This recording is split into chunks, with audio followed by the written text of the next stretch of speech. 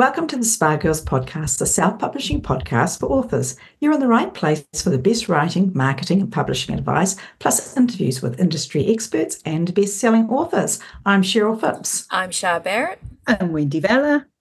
And I'm Trudy J. And this week we have the lovely Heather Hildenbrand with us. Hello. Welcome, Heather. Hello. I always feel like I'm on the Muppet Show when I do that because I wave my hands for some reason. You do look a bit Muppetish, if we're being honest. We don't want to say anything. You didn't want to say anything, but now you said it. Thanks. Yeah. Glad to know that I'm not going crazy, at least, even if I do look like a Muppet. So Heather is here to talk. Sorry, Heather. Heather is here to talk to us today about mindset and all the amazing stuff that goes around with that. But first, I'm going to read your bio really quickly, and then we're going to get into the juicy part of this interview, which I'm really excited about. So Heather Hildenbrand was born and raised in a small town in Northern Virginia where she was homeschooled through high school, and she promises that she's only slightly socially awkward as a result. She's also an award-winning author who's written more than 50 paranormal, urban fantasy, science fiction, and contemporary romance novels. I don't know how you have the time to write all those different genres, but we can talk about that. And in 2016, her Imitation series was purchased by Warner Brothers and optioned for TV by Jerry Bruckheimer Studios, which is very exciting. Heather also offers business and life coaching to authors and other creatives to create more abundance and attract the life and business they desire. A certified life coach, Reiki master, and public speaker, Heather helps authors understand how to better attract their desires and to heal their wounds in the process. Love that. Sounds awesome. Welcome. Thank you. Thank you. I'm excited to be here with you guys. So we're already having so much fun. We're already talking about puppets. And Yeah. So to get started, let's talk a little bit about how you got into writing and what made you want to become a writer, and then how that kind of became the life coaching end of things as well. Mindset. Yeah, sure. They are definitely connected. I started writing because something kind of tragic and terrible happened in my life, and I wanted an escape, which is the reason we read, right? But it's like, I guess it was so terrible and tragic reading wasn't enough or something. I don't know. I just got inspired to write a story. So that was it. Like, that was my only outcome at first. And then from there, it just, one thing leads to another. I had a friend that was like, well, what are you going to do with this when you finish it? And I was like, I don't know. And they're like, are you going to publish it? And it's like, I hadn't really thought that far ahead. So yeah, it was a lot of like baby steps on this journey. And then I got started with my writing career. I was writing for maybe a couple years and making kind of full-time money, which was blowing my brain. And it was really cool. And then my marriage ended, and that was not cool, not a fun time. So I just had a lot of personal life stuff that happened that made me feel like I really wanted to be better at my life. I wanted to be better. How long ago was that? Like, where did you start? Yeah. So I started publishing in 2011. So this would have been like 2011, 12, something like that. And so work was going okay, but everything else was not. And I stumbled upon or had someone recommend to me The Secret. Have you guys ever watched or read? Okay. It's like the gateway, right? For everyone. Yeah. So that was the gateway. And it was the first introduction to, wait a minute, I could change how I feel. I'm not just susceptible and like kind of a victim of whatever my feelings are making me feel. And then I just have to like live with it and deal with it. And it was a relief, really. It was like new information, and it was really exciting. Like, if I learned how to do this, I could learn to like feel better, and that would impact my life in a better way.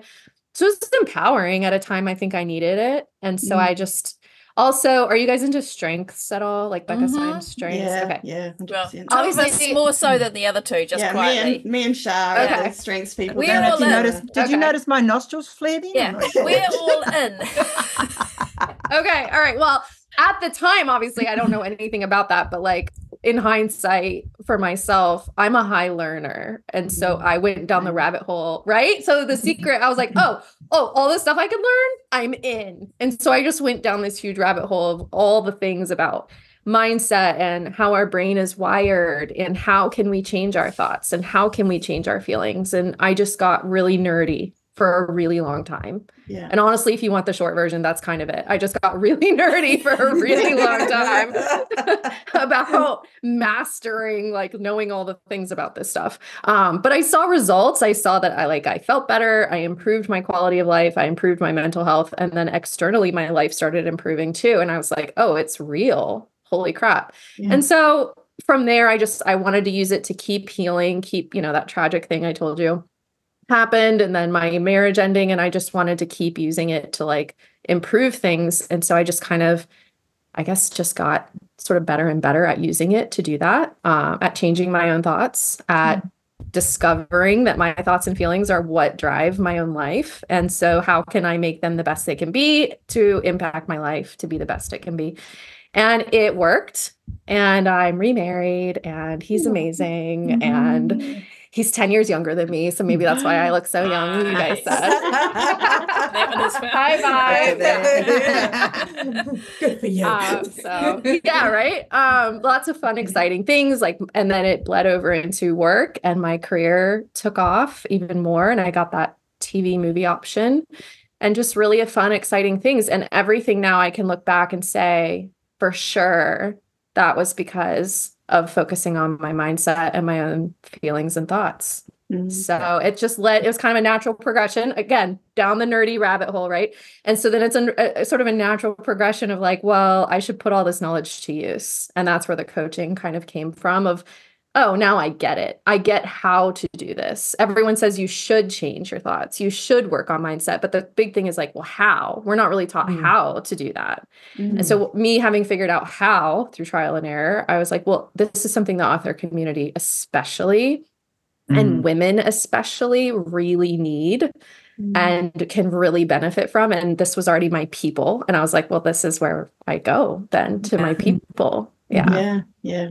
That's awesome, because there is a lot of mindset stuff out there, but it's very general, and it's really awesome that you're doing it specifically for authors, because that's I speak the language. Yeah, that's awesome. So one of the things I read when I was stalking you on your website is you talk about alignment. You said it's all about alignment with yourself, within yourself and your life. So can you explain that a bit and just go a bit deeper into that for us? Yeah. So when I'm coaching, we kind of like start with alignment as the foundation to everything, because alignment with yourself is like how you feel about yourself and how much are you fighting yourself? What is your self-talk like? Are you your own worst enemy in your own mind? If this is the way you show up to your career, to your partnerships, to your friendships, to your life, you're already kind of starting from a negative sort of level, if you want to call it that, right? A negative number. Because if your foundation of alignment with yourself is already off, it's going to make everything else harder. And this comes up for authors a lot, where we sort of make business harder than it has to be. And the author business is hard enough, right? With writing that great, perfect, good book and figuring out marketing and all the external stuff. But if who we're bringing to the table is already feeling like crap about ourselves and talking like crap to ourselves, being mean to ourselves, if we come to the table not believing that we're good enough or smart enough, or that we suck, or that our book isn't worth it, or that no one would want to read our book, so we should just not tell people about it because it's embarrassing when we hear our friends are reading our books. Like, if these things bother us, we're out of alignment with ourselves. And now everything else we do externally is just going to be that much harder. And I really think that's why, and this happens all the time, you see someone whose book is similar to yours, their audience is similar to yours. You're like, what do they have that I don't? And their book is killing it and your book isn't. And it's that comparison thing. And so often I think comparison in that way it comes from when we feel sort of like they're better than us. It comes from us being out of alignment in who we're showing up as to begin with. So that's the alignment pep talk. That's awesome. Nice. That's fantastic. I've also heard it talked about in terms of being that you shouldn't try and be in competition, and that competition can be seen as a negative thing. And I have a feeling maybe that's to do with alignment as well. Do you feel like that's true? Or well, because competition in the way you're talking about it sounds a lot like a little bit of jealousy too. Yeah. And the only reason we're ever upset that someone else has something is because we're afraid we don't also get to have it. Yeah. So really, I think at our heart, we're never, we're all about letting each other have it. The only reason we feel threatened is because we think it means it takes away from us. And that's not about them. That's about us. And do you believe that you are good enough, worthy, and deserving to have that thing? So competition isn't about them. And that's the first thing to realize. And that's why, it's definitely about alignment. It's still about you. Yeah. That's fascinating, isn't it? Yeah. It's like, and you don't think it is. All these things that you think, oh, that's definitely not about me. It's about that other person. And it's always about you, right? Like it's always Oh my God. So on my list of the 3 biggest mindset tips, I'm just going to tell you right now, because it's so appropriate for what you just said. Number 1 is your brain is a liar. Don't trust it. No. Oh my gosh, right? So what if, go in depth. Tell us a little bit more about why your brain I feel is like I derailed it. Yeah, but it's, okay. This is one that we work through in coaching so often because it's maybe the biggest barrier is if you actually believe and listen to this voice in your head. This voice in your head, first of all, it's like we don't let anyone in our normal lives talk to us like this. I hope. True. I don't know. Some of us might. Please contact me for coaching, but hopefully we usually don't. We usually really reserve it for ourselves, which is just terrible. But the first, I think, helpful step for me was realizing none of that stuff is actually true. We talk about gaslighting. And we gaslight ourselves. That voice in your brain will say anything it can because it doesn't want you to change. Our brains are wired. This is biology. This is how we are made in our minds. It's wired to see change as a threat and change as bad, right? So it's going to do whatever it can to keep you where you are. So the voice in your head that tells you things like, oh, they're doing better than you, that must mean their book is better than you, and you're probably not as good as them, and it doesn't really matter what you do, this is never going to work, and all that stuff that we battle, that internal self-talk, that voice is a liar. It's not necessarily true just because you think it. And that was also very empowering for me when I learned that, because I was stuck with that voice and I was just believing it. And when you realize that's not you, that's a voice in your head and that is not you and it's not true, that's, I think, the first step in going, oh, well, what would it look like if I could turn it off? And it just really starts to help you think about like doing the mindset work and what would that look like? And I think sometimes it's even people say, I'm just being realistic. That almost, I find that I have to deal with too, that's like, it's like the enemy of mindset work is being a realist. Yeah. Absolutely. And we're surrounded by realists, right?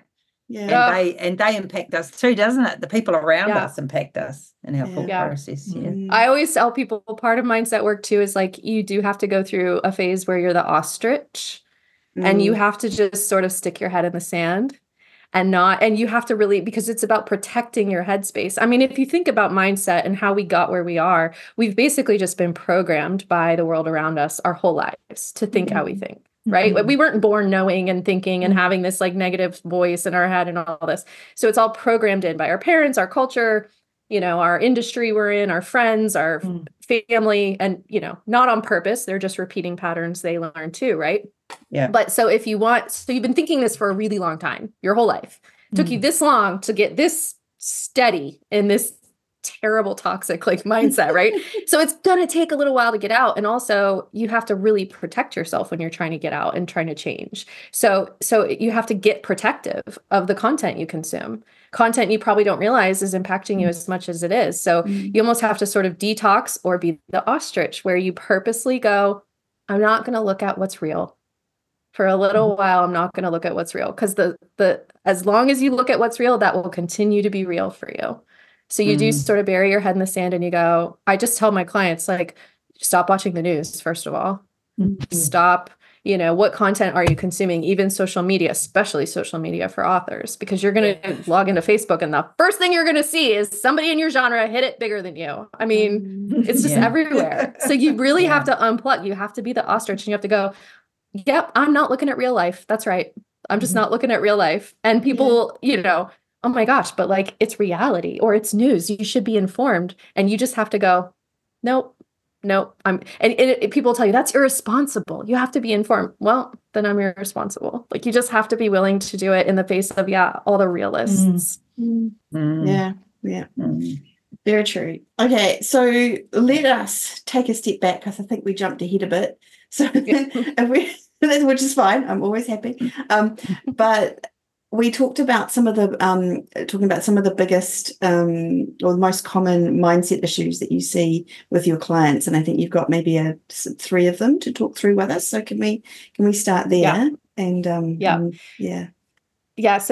So first thing I'll say is I work with authors at all levels of career, and these come up for all of us. And I think that's really important because I have a lot of authors that are like, 5 figures. We'll just use money because it's easier, right? Or whatever. And because we put ourselves on a level based on the money and based on what other people are making. And we see people making more and we go, oh, well, they must have it all together then. And they don't worry about this stuff. It's just me, right? And then we make ourselves special, but not in a good way. Like I'm the only one that's a hot mess. So clearly they're all better than me. And now we've done the comparison thing again. Yeah. So I always remind my clients, I work with authors at every income level, including 7 figures, and we're all working on the same thing. Yeah. Everyone. Okay. So no one has it together. And that actually was a really great relief for me. This isn't on my list, but this was such a huge relief for me to find out. You can still be a hot mess and be successul. What a relief. Thank God. Because quite frankly, that's great to know. Because we give ourselves this belief like, oh, well, when I get my, can I say shit? Yeah, go for it. When I get my shit together, then I'll be rich. Then I'll be successful. Then I'll be a best-selling. Then it will all happen for me. And that already you've given yourself a barrier. And now, because that's your belief, it can't happen until you get your shit together. Well, luckily, you could just change your belief instead and go, actually, I get to be a hot mess and have it all. I don't have to fix this and be perfect before it all comes in. That was a huge relief for me. You should just move in with me because I'd like to hear all this every day. I think you. We can slip into that mindset in every facet of our life, can't we? Because we're often saying to ourselves, after this happens next week or next month or next year's going to be better. And, we just do it, don't we? And I guess this is just always reaching for more, right? Like, it's going to be better tomorrow. Or, it's going to be, but not living in the moment. Yeah. So we do it about everything. And I tell my clients all the time, how you are with one thing is how you are with everything. So if you struggle with the energy of money, you are struggling with the energy of, this one always ends up being true, actually. How good are you at receiving gifts? Something for nothing. If somebody brought you a gift and gave it to you unexpectedly right now, like Cheryl, if Trudy gave you a gift, what would your thought really be?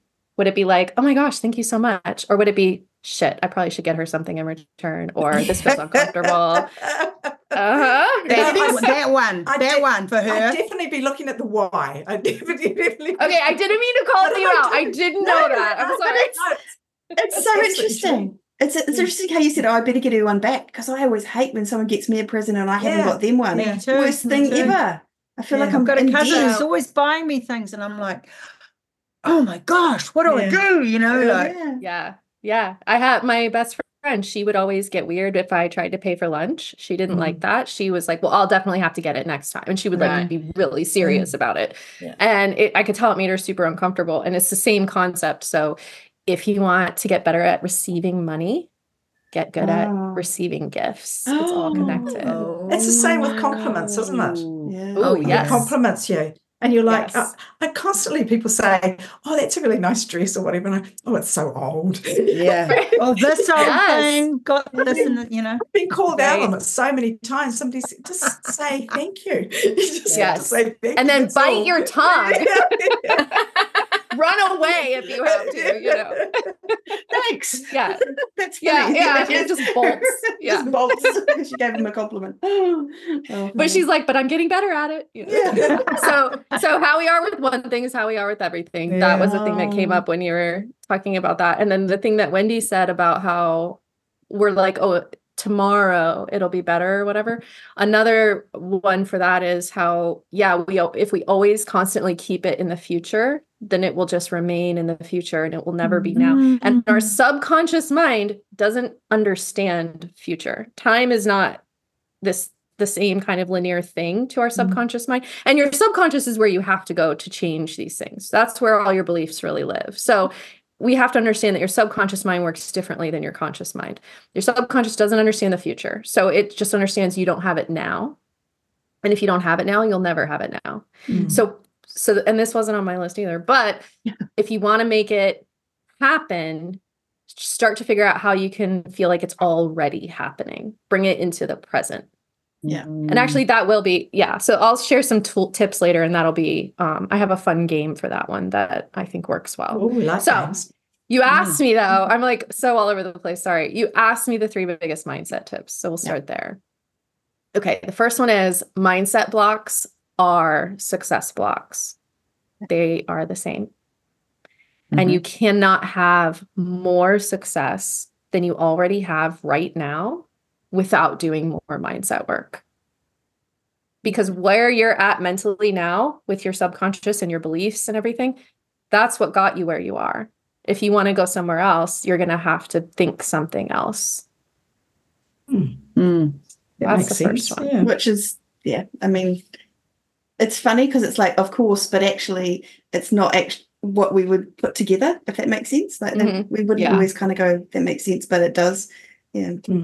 So, well, we get stuck in like external behavior, right? So we think, oh, in order to have more success, I probably just need to like post more TikToks or something like that, right? We don't think about actually it's this. And posting more TikToks or doing more work for a lot of us is actually quite stressful because we're already doing, a lot of stuff. It's a lot of us think this is where I am. Yeah. So part of it has to be shifting your priorities and your understanding about what's actually going to move the needle. And this is hard because we're so programmed with external behavior is what's doing it, right? And that's what gets us on the hamster wheel in the first place. But if we can shift our belief that your thoughts, feelings, and beliefs are what create your reality. That's what I believe. That's what I've seen evidence of over and over. And if that's true, then your thoughts, feelings, and beliefs are the most important thing. But when you don't spend any time on them and you spend all your time on writing and TikTok and social media and all those things, but it's like, but you're not actually doing the most important thing. So we get stuck in the hamster wheel. We think if I just work harder and do more, but it's really about shifting it to actually, this is the work that matters. And this is the work that's going to actually get you where you want to go. And it's completely contrary to what the rest of the world will tell you. So it's scary. Yeah. It's scary. Yeah. And even if you're someone who doesn't believe in the woo aspect of it, which I totally am on board for, but you can understand that if you change how you're feeling or how you're approaching certain aspects, like if you're writing and it's fun and enjoyable, the writing will come out better versus you writing and it's hard and you're forcing it and or if you're doing TikToks and you're on there and you're talking to the camera and you're feeling good and happy and confident, that you turn up better than if you're feeling a little bit nervous or weird or grumpy or anything, like more negative thoughts. Yeah. So even if you can turn around your mindset just in terms of how you show up, that has to have and like, what do you think? There was a study done on the power of expectation. So what do you think the outcome is going to be of this thing that you're doing, writing or TikTok or whatever, and how what you think will happen directly impacts what will happen. And if you want like a non-woo-woo, because I love the science of it too. And I think that different brains, like analytical minds, really need the science. So there was a study done on rats where they split the rats into 2 teams and they assigned a group of scientists to team A and a group of scientists to team B. And they said, tomorrow, these rats are going to race and compete against each other through a maze. And they said, okay. And then they went to only the second group of scientists, and they said, your rats were tested in their IQ, and they're actually dumber than the rats in group A. Your rats are stupid. Please don't expect a lot from them. They're going to do terrible. Just this is how it's going to go because your rats are stupid. And then everybody went home. I know, Trudy's like, these poor rats. Not the point. Nobody told them that. It was all right. Nobody was harmed. No, okay, that's important. Nobody told the rats. Okay, that is important. Well, it's all right then. I'm fine now. Okay. So the next day, everybody comes in for the rats to race in this maze. And that was the only thing they did was told the scientists, your rats are stupid in this group, remember? And the rats in that group did astronomically worse than the rats whose scientists were not told that they were stupid. And it was this whole idea on the outcome, the expected outcome impacting the true outcome. And it wasn't even the rats, it was the scientists, right? And so it was kind of once removed even. And it was so fascinating to me that nonverbal, just belief of expectation as you're observing something happening, because the scientists were just observing. They weren't even doing the effort, right? That impacted the outcome. So you must be giving off a certain vibe or, like, not that the rats, that the rats could pick up on or whatever, so that you're like, I don't care about this test. Right. Or maybe it was think about, like, as humans, we have a lot of nonverbal communication that we get from people. You can tell from body language if somebody likes you or if they're in a bad mood or so. Yeah, I mean, we can call it vibe. There was a vibe, right? But it's all kind of that same thing. Like vibe would be woo-woo and nonverbal body language would be science, but it's the same thing. And it just shows how powerful something like that really is. So I love that you brought that up, people who aren't as woo, and to me, it's all the same. It's just using different words to describe it. Yeah. There you go. Yeah. Absolutely. So that's my second biggest mindset tip is that your results are determined by your beliefs first and your efforts second. Okay. I'm writing that down. So again, it's like, we're all writing it down. So that's just what we've discussed, right? Like that's just you just have to and going into something believing that it's going to be successful is I think there's that Henry Ford quote that I always love, and in fact I was thinking about it this morning, so this is a weird symmetry thing, but it's like whether you think you can or you think you can't, you're right.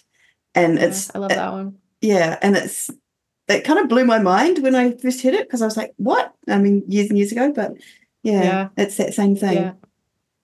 Totally. And that's why I think it's about that shifting of priority, because it's not that your external efforts are not important or impactful to, like, say, your author business or whatever. It's that if you don't show up in alignment and you don't examine the beliefs you're bringing to the table, those efforts will have way less impact than if you did. Yeah, 100%. Yeah. Okay. So listen to the silence while we all think about it. I'm just taking it in. It made me think about your little note, Wendy, to yourself with the things that you wanted to achieve over the years and how you ticked them off and got to where you are now because you believed. Yeah, the only time I've ever done that in 2007. Maybe we need to do it again. Cool. Oh my gosh. Maybe. So and what's the third one that you had there? So the third one is the one that I jumped the gun and already said, which is that your brain is a liar. Yeah. That's the truth, right? Well, I think it's your brain. You go. So in our one-on-one coaching, what we do is we start to separate yourself from the voice, because this helps to, like, disassociate that that's not you and it's not true. And so one of the exercises we do is to give this voice its own avatar or character, since we're all authors. And I was just talking to a client earlier before this call, and she was like, I was on this other call with this other group, and I almost shared about my character, and then I thought I would sound crazy, so I didn't. And I thought, I'm going to share it on the podcast then. So we're going to make it a thing. We're going to make it a thing, so you don't feel crazy. So I heard it years ago from another course I took, and then I think I also read about it in a book by Martha Beck. So it's not my original idea, but it's helped me a lot, and it helps clients a lot. And that is, again, make your voice its own avatar. So for me, I'll give you mine as an example, and I think you'll understand. So I was raised religious. I grew up in a Southern Baptist church.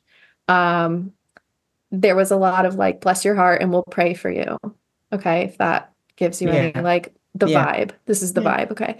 And it was a lot of like rules. And if you break rules, you should just like feel bad about yourself and we're going to judge you and stuff like that. And I'm not saying all Southern Baptists are like that for anybody listening, but mine sure was. Okay. So my avatar, the voice I would hear in my head was that little old lady on like the front row on Sunday morning who just was in like her Sunday best with like her whole extra hat and everything, you know, and she would come up to you and want to know probably all your business, right? And she would disguise the gossip as, okay, well, I just want to know so I can pray for you. And I'm going to activate the prayer chain for you about this. This is real, okay? If y'all have never been to the South in the US, this is real. And so, but it was always just so judgy feeling and like, ooh, you shouldn't do that. That's wrong. This is against the rules. Be a good girl, whatever. And so, this is whose voice lived in my head rent free. And I decided to name her Pearl. Oh, perfect. I mean, I'm sorry to any Pearl out there, but it just fit. Okay. So, so now that Pearl is her own person, her own personality, and her own name, I recognize her in my head so much more easily. And I go, oh, this is just Pearl. I don't agree with her. I don't think like her. I don't share her belief system. I don't believe her. Yeah. You know, and it just helped me separate that liar in my head and just not give into it so much. So does anyone know who their Pearl? Do you guys know who your Pearl is yet? No, but I'm already thinking about Karen. Yeah. Because we all know a Karen. Yeah. It's true. I feel sorry for all the Karens I out there. It's a Now I feel Sharon. sorry for Pearl. It's a Sharon who was along with the rest of the 60s babies called Karens. You know, I'm just just 2 letters away from being a Karen. So I have a lot of empathy for Karens. The Karen I have in my life is a lovely person who is opposite of a Karen. So just saying. I know a nice Karen too. I think when you're talking about that, I had an immediate pushback that I can't separate out the voice from myself, Heather. So how does one do that? Like, I think it's great the idea. I get the concept. Yeah. But it sounds like me. It doesn't sound like somebody else. Well, so if it's a new concept, then it might take a little while. Like I have a lot of clients. I'm like, well, how do you talk to yourself? And I'll ask them like on our first call and they're like, it's not bad. I don't think I talk to myself bad. And then like 2 weeks later, they're like, well, I couldn't stop thinking about your question. And now I'm paying attention and it's horrible. You know, it's true. So it might like sneak up on you in a couple weeks and you're going to be like, oh, or don't worry about separating it from you. But if you had to say where it came from, what family member does it sound most like? Or, you know, something like that. And then you start to realize the important thing is to realize this isn't you. This was a story that was given to you. This was a program that was given to you from a young age based on the stuff you heard growing up. Yeah. Gotcha. So my one, when you first said that was Wimpy came to mind. And mine, and so I've got Wimpy Winifred that I wrote down, and Winifred was only because it rhymed with W, and so now I'm thinking there's Wimpy, it's an unusual. It was kind of any time that I'm like scared or worried or I'm thinking I'm not good enough. That's the voice I get. Like I'm saying, oh, don't do that because you can't. You know, you're not. And now I'm like, okay, well, that's just Wimpy Winifred. So this is good. Yeah, kind of like separating. And then you just tell her to shut up. Yeah. Shut up, Winnie. Yeah, no, in fact, I don't know about Winifred, actually. That's quite a difficult name to say, but it's not like you with the complex, maybe Wimpy Winnie would be good. Yeah, I was just going to say. That's such a good name. Yeah. That's a nice ring to it. All right, I'm writing it down. Thank you all. And now when you talk to yourself, it's going to be so much more interesting. So I'm going to develop multiple personality disorder, and I'm going to bills for the psychiatrist that I'm going to have to get. Brilliant. Yes, we in my one-on-one with clients, like I'll know the name of their avatar, right? And so we'll just be referring to them like they're this other person, or then we start like sort of talking about the client will start talking about themselves in the third person. It gets weird, but we all know what we're doing, so it's fine. Yeah.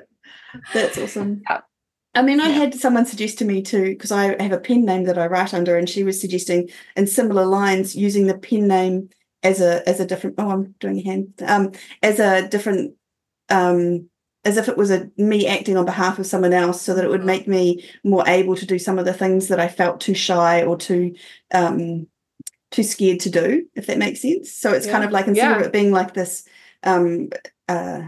thing where you're saying Winifred is doing all the negative stuff, it's kind of another avatar that's helping you do the things that you need to get done in a way. I don't know if is it the same kind of thing, or is that something? I think so. And I've had a lot of friends who do pen names, and they'll say similar, like, especially the ones where it's a secret pen name. There's a lot of like liberation in that, because then you can really just be whoever you want, and there's no fear in that way. But even if it's not, I think starting to think about it like an external version of you, like a persona, I think is helpful. It gives you some distance between you and those possibly not so nice thoughts or fears. Yeah.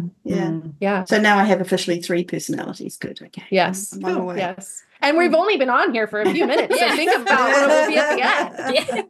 Exactly. She'll be introducing herself to someone different next week. Today we've got Winifred on the call. And everyone will be so confused, and you're just going to be like, if you know, you know. But if you don't, sorry. If you weren't there, you weren't there. Yeah. Look what you created, Heather.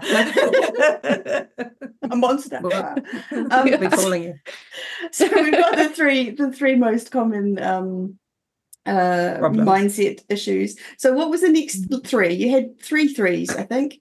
I did. I have the threes. top 3 blocks that people have, and it's like, even people come to me and it'll sound different at first, but when it all kind of boils down to like the root of it, these are usually the 3, and a lot of people have all 3, so that's fun. So the first one is not worthy. That you don't think you're worthy. Right. And so this could come up as like, you think something's wrong with you, or you make yourself special, but not in a good way, where you're like, oh, everyone else has it all together except for me, or I'm the only one this isn't going to work for, or, everyone else is better than you somehow, something like that. It comes up in a lot of ways. So I'm just kind of spitballing, because all of that boils back down to not feeling worthy. And then not good enough and not deserving is number 2. Those are kind of similar, kind of the same thing. Not good enough comes up a lot in the author industry, where we think that we have to earn it. That goes back to the money and receiving gifts, right? If you think that you have to, if you, this belief that came with us from our childhood, if you want to make more, you just have to work harder. Yeah. That's definitely out there in the author community in abundance. Right. Exactly. I'm sure we've used it, Yeah. You've got to do your apprenticeship, you've got to do this, you've got to do that, we've used it before. So how do you stop? Oh, is that in the tips? Yeah, but no, go for it. How do we stop feeling not good enough or not worthy? Like, how do we change that mindset? I think the first step is trying to understand sort of where it came from.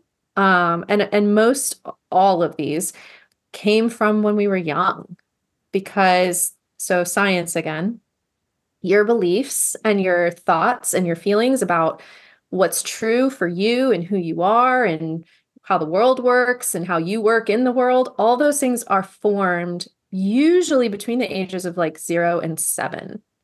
So they're formed at this time because your subconscious mind is wide open.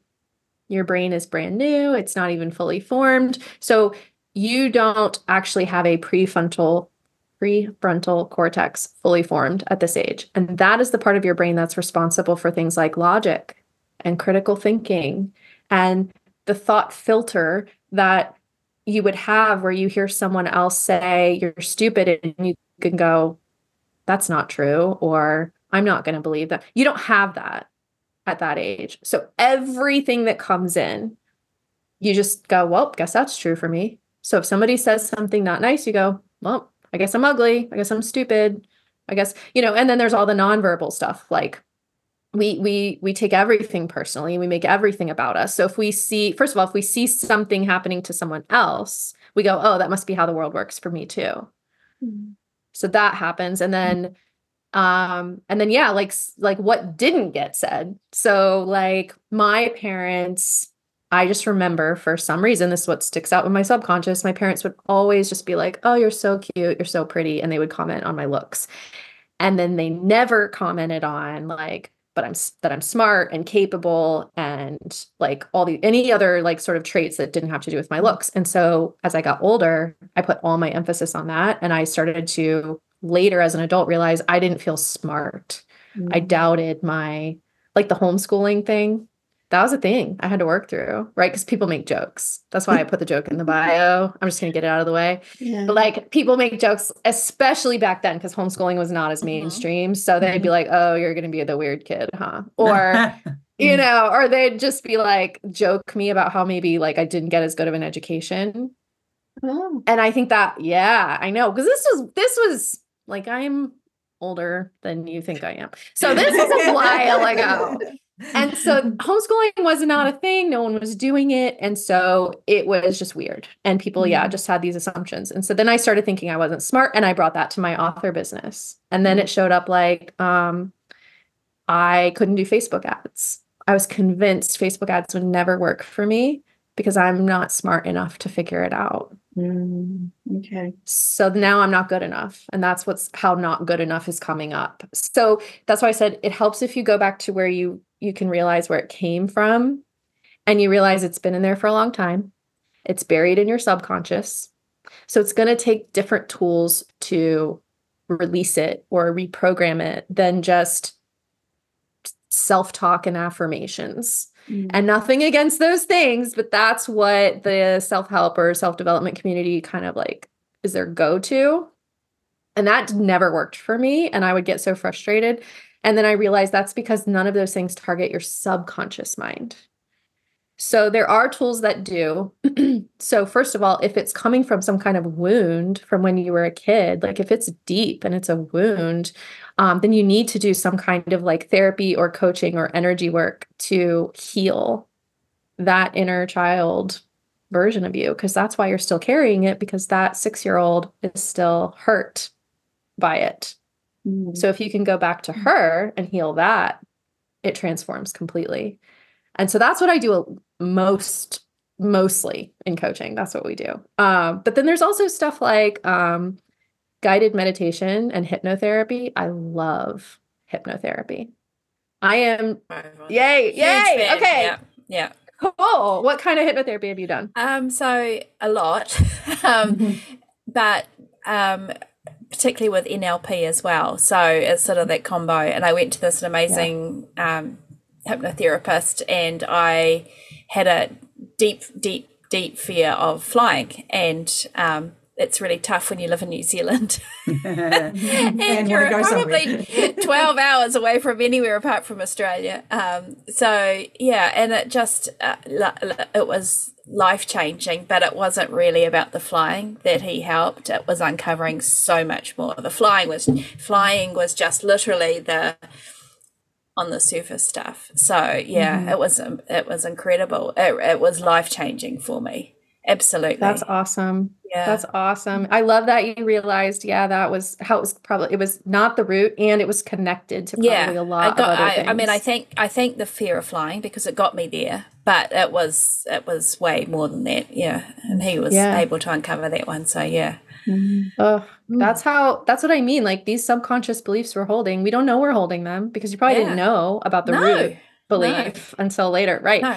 And so you're walking around and they're influencing every part of your life and you don't even know. And when you can get to that, it transforms everything. And then it's like the fear of flying wasn't even the thing you had to fix. That goes away all by itself when you get to the root, you know? And that's what I tell my clients all the time. Like the thing that you think you're coming to me for, that's going to take care of itself, because they're like, how do I stop the self-talk, the negative self-talk? And I'm like, you don't. Right? We just make you start to feel good enough, worthy, and deserving, and then it will just go away on its own, you know? And I would say it's often this kind of thing, the more you delve within It is like peeling an onion, and what you think when you think you've got one layer off, oh, surprise, there's something else there as well. So it's very much a process. Very much, yeah. And I will say, because I've been down this rabbit hole a long time, I've gotten to the point where I got pissed off that I wasn't done. Absolutely. Totally get that. It's like, I got to that next onion layer and I was like, this is bullshit. I have worked through I'm done. I was like, I'm sick of my own problems. Okay? Yeah. I just want to be done. Number one, learner here. Number two, and all the strategic things. I'm just so tired of thinking like this. Can't I just be ignorant? And like, I'm here to tell you at 57, no, you just, the more you learn, the more you realize you don't know actually. So yeah. But you can't. I think a lot of our beliefs too come from, in a family environment where you're put into like a lane. Like for me, I was always like, you're the sporty girl. Right. You're not creative. You're the sporty girl in the family. Yeah. And I was raised in an amazing family, don't get me wrong, but Sure. all the way through I was like, oh well, I won't bother with that because that's I'm not the creative one like my brother and sister, and of course that sort of manifests a little bit as you get older. And now here you are in a more creative profession than either of them. I'm fiercely competitive too, and I think that's probably from the sport. Yeah. But that's also a superpower for you in your career as well. A superpower. Oh yeah, for sure. And also it helps thank us. You. I said thank you, Shah, instead of You're welcome. Sure. But I'm also saying from our perspective, it means that we can wind you up really well. Quite easily. There you go. I say that with love, Wendy. I know, mate. I've been there on our writing sprints when one of you will go, I've written 2,000 words, and I'm like, okay, well, I need to write 2,005. Yeah, it's awesome. We just press that button. That's how we roll. What was number 3? Was number 3 not deserving? Was that number 3? No, she hasn't done number 3. So I put good enough, not good enough, and not deserving are kind of almost the same. So I gave them the coin kind of thing. Really, I just wanted to share 4. So I just made them the same thing so I could share another one. That's what happened. That seems perfectly reasonable. Because 4 didn't work with 3. It did. It was not on brand for the rest of my outline. So. I hear you. So number 3 is not safe. Safe. Nice. That's a big one. I reckon that's a big one. Don't you think? Yeah, well, I feel like there's 2 parts to not safe. There's not feeling safe like in your body with yourself. Like physical safety, or again, the negative self-talk. If you're stuck in a body that's constantly being mean to you and saying mean things about you and your body, now you don't feel safe anymore being with yourself. So that's a problem. And then also not safe really comes up in, especially for authors, in not wanting to be seen, not wanting to be more visible. Authors who want to take their career to the next level have to work through. I've had to work through this at basically every single level. I have 6 and 7-figure authors working through this, because you get to a point where you're like, okay, I'm comfortable here, where I have to worry about like haters and bad reviews and bullying and stuff like that at this level. But if I sell twice as many books, now I'm going to have twice as much of a threat, for safety. I can see how that thinking and that is hard when you start to rise a little bit, and with the emails coming in and you just open them thinking they're from someone nice, and it's absolute verbal horrible, and you think, whoops, what do I do now? Whoops. Shouldn't open that one. Yeah. I don't know if I'm like opening myself up, if people are going to hear this and be like, send her a nastygram, but I don't get those. No, neither do I. I don't get those. And you don't get them? No. Like physically, you don't understand them, or you don't get them in your No, it doesn't happen to me. Oh, right. Because I'm not a match to that. Whereas Wendy's got a secret fear of having them come in, and in. So this is what I was going to say is, when I say not a match to that, like, what, if you're going to subscribe to law of attraction and you're always attracting to what you are a match to, it's the same as when somebody says something mean, anything mean, and it actually makes you feel bad, is because you're afraid it's true. And if you do have that fear in you and you are afraid it's true, then you are more susceptible to hearing it more often, because it's matching something inside of you. Versus you know, if like I called you up, or if a stranger called you up on the phone and said, I hate you, I think you're stupid, I'm never going to call you again, you'd be like, cool, thanks. Yeah. You don't care. Excellent. Yeah. Appreciate you letting me know. Yeah. You know? Next time. Yeah. Yeah. But if somebody you care about calls you up and says that, it's going to hurt, right? So you have this emotional attachment to that. So if there's something in you that resonates with it, then it's more likely of an experience. I won't say that. I'm not trying to sound like toot my own horn. Like, watch, I'm probably going to get one tomorrow, but you know. I do think you kind of, there's the other angle of that is like what you're worrying about getting in terms of the emails, or what you have on your mind, you see more of. It's like when, like, and this is a really silly I don't worry example. about them.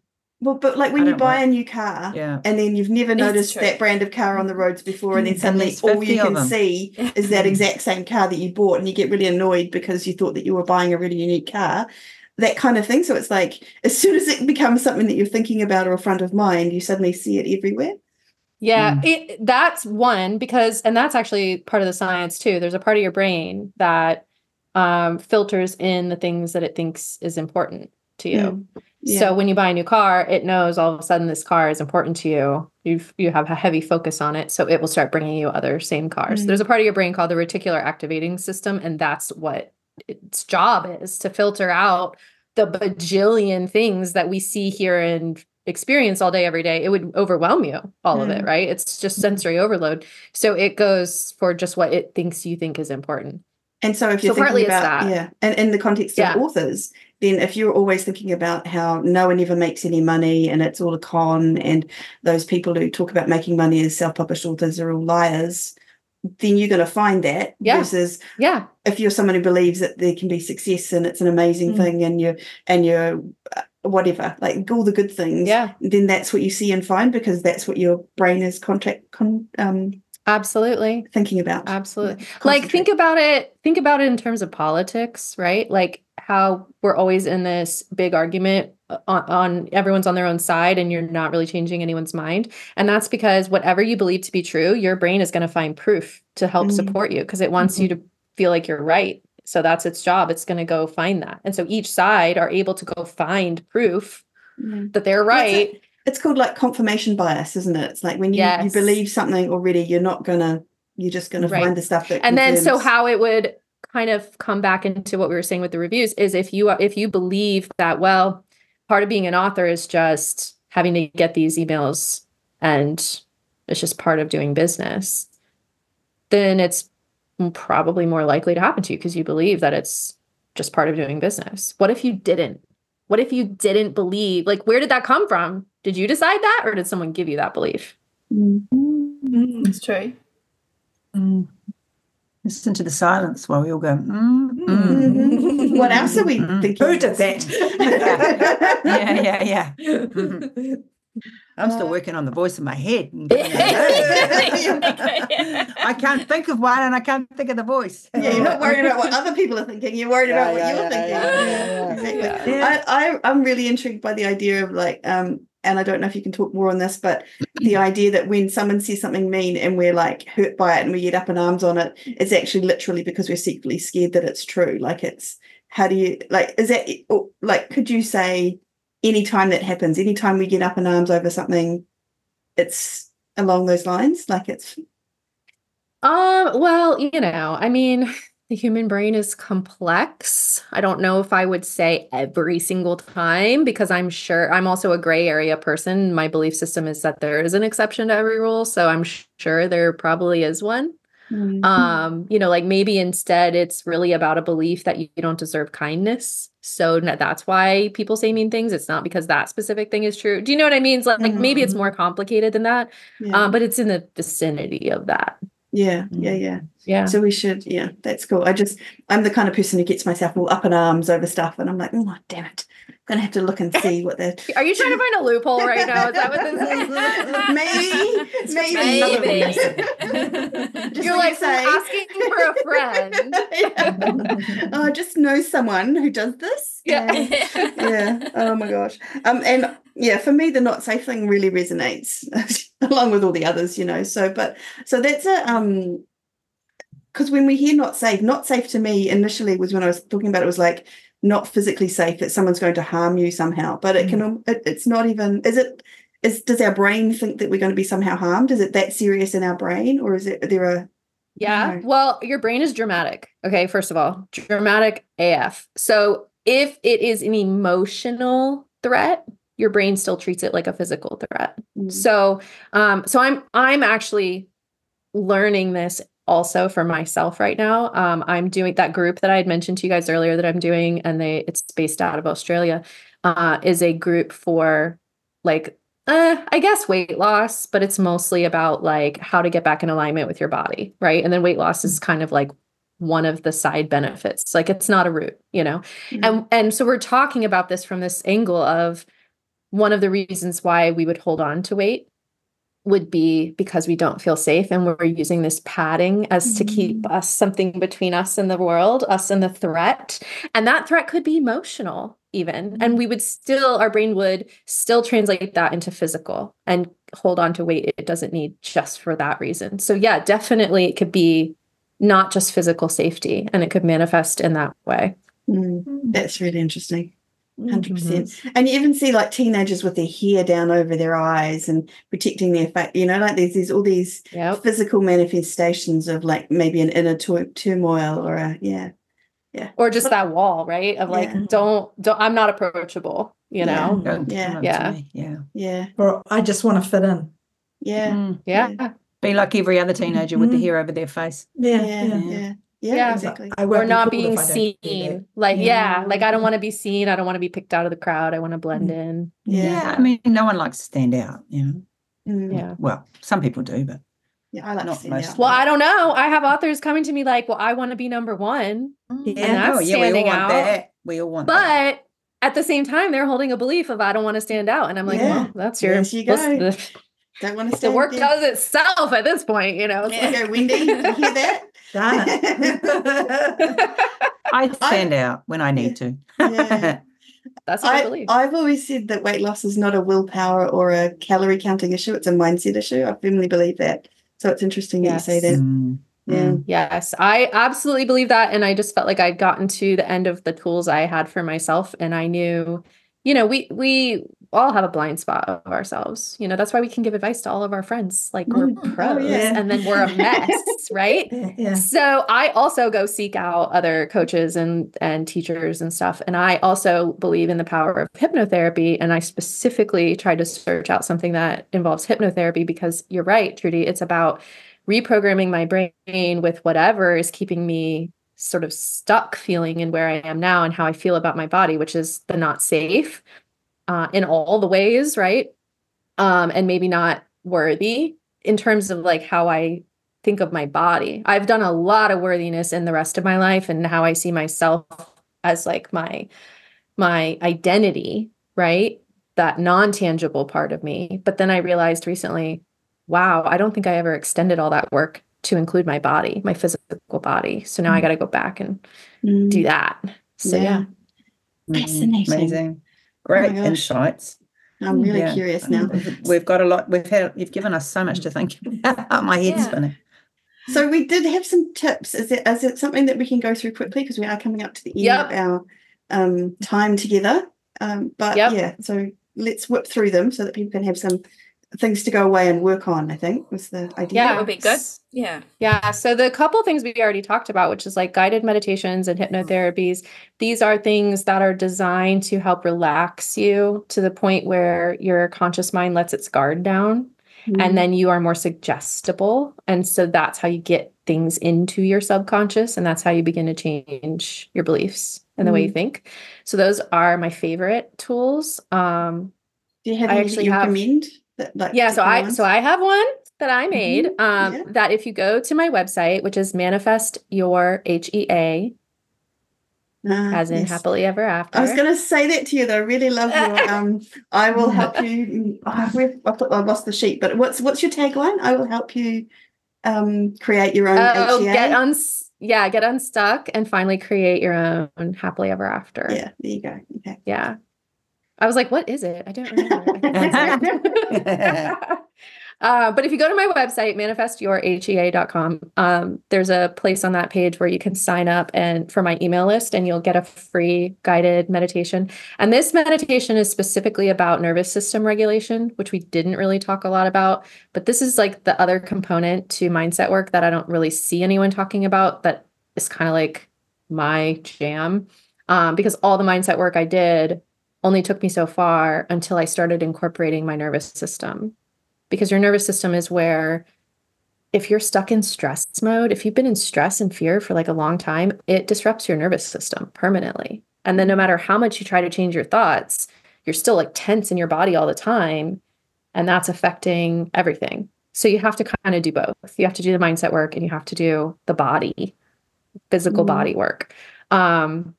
So the hypno or the meditation that I have for you, it specifically targets your nervous system, basically, so you can chill out. You need to chill out first. Yeah, that's step one. So those are my favorite tools. And then, we talked about naming your avatar for your voice in your head and just starting to tell that person to shut up. That's a great place to start because you become more self-aware about how you're talking to yourself. And then the last kind of tip, and this is something we do in coaching a lot too, that I give for homework, is it's called the evidence list. I remember Trudy was talking about like when you buy a new car, then you see it everywhere. So your brain will find evidence to support whatever you decide you want to be true. If we know that, let's use this superpower for good for once. Let's use it deliberately for once, right? And so decide what you want to be true. Decide, I want to see that money comes into my life constantly. Or decide that I want to see that new readers are always finding my books. Whatever it is, right? And then every single day you have to write down one thing. This is called an evidence list. And you have to write down one piece of evidence every single day to support this new truth or new belief. And it's so amazing that once you decide this is what you want to see, your brain will find it.